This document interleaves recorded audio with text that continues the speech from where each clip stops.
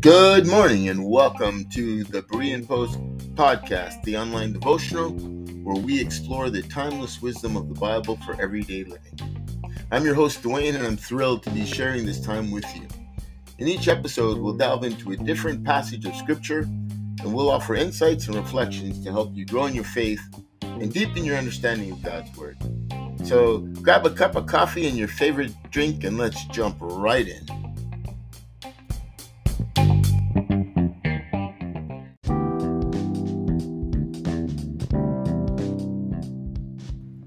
The passage of Scripture we're going to be dealing with this morning can be found in Colossians chapter 1, and we're going to read 9 to 14. For this reason, we also, since the day we heard of it, do not cease to pray for you and ask that you may be filled with the knowledge of His will in all wisdom and spiritual understanding, that you may walk worthy of the Lord, fully pleasing Him, being fruitful in every good work and increasing in the knowledge of God, strengthened with all might according to His glorious power, for all patience and long-suffering with joy, giving thanks to the Father who has qualified us to be partakers of the inheritance of the saints in the light. He has delivered us from the power of darkness and conveyed us into the kingdom of the Son of His love, in whom we have redemption through His blood and the forgiveness of sins.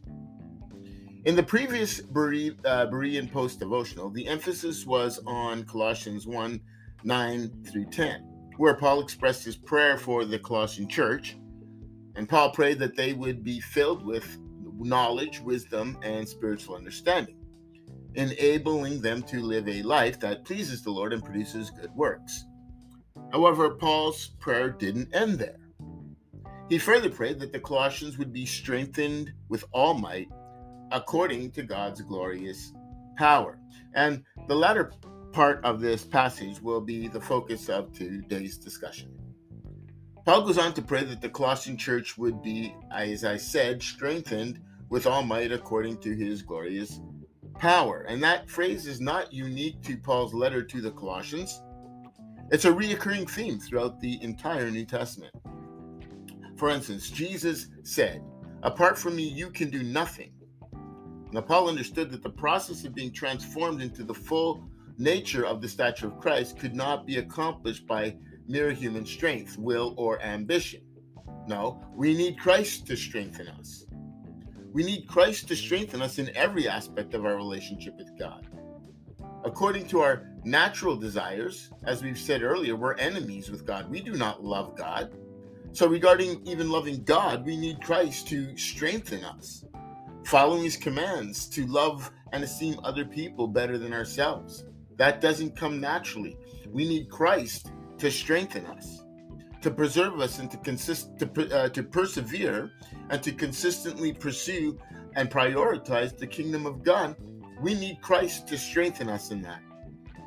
The strength that Paul prays for, though, is not a physical strength, but a spiritual strength for the inner man. He desires the Colossians to be strengthened in their inner being, the one that was created after God. Now, Jesus talks about this when He was speaking to Nicodemus. He said, "Verily, I tell you the truth, that no one can enter the kingdom of God unless they are born of water and spirit. Flesh gives birth to flesh, but spirit gives birth to spirit." Jesus was referring to a spiritual birth, and this is where we get the term, "you must be born again." That's actually what Jesus said to Nicodemus, and he was surprised that Nicodemus didn't understand that. But again, this is the entirety of the New Testament message. Ephesians chapter 3, verse 16 says, Paul prays that the Ephesians would be strengthened with power through the Holy Spirit in their inner being.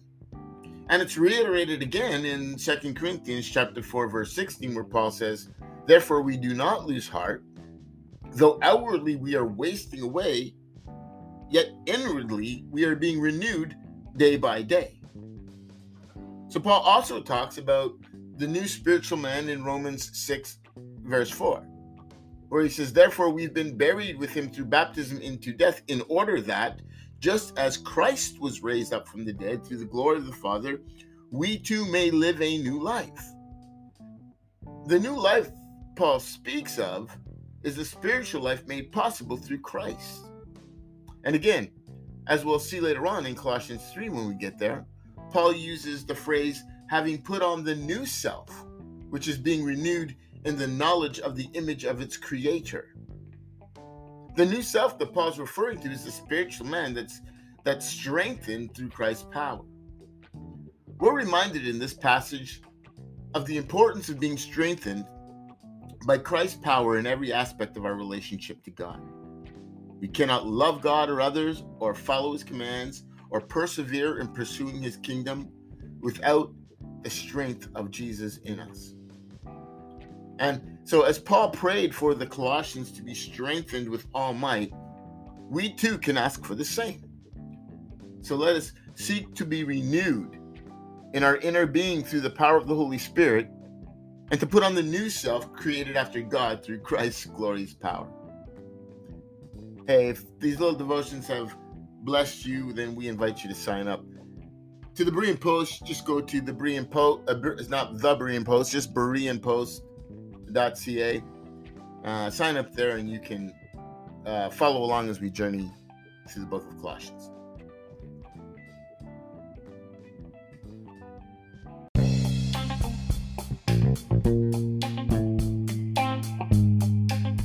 Thank you for tuning in to this edition of the Berean Post podcast.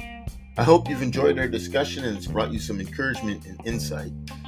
Hey, if you want to stay up to date with all of our latest blogs, posts, and podcast episodes, be sure to visit bereanpost.ca and subscribe. Don't forget to share our website with your friends who might need some inspiration or motivation. You can also join our community of Bright Future Bible Freaks on Facebook. Until next time, may peace and blessings abound in your home.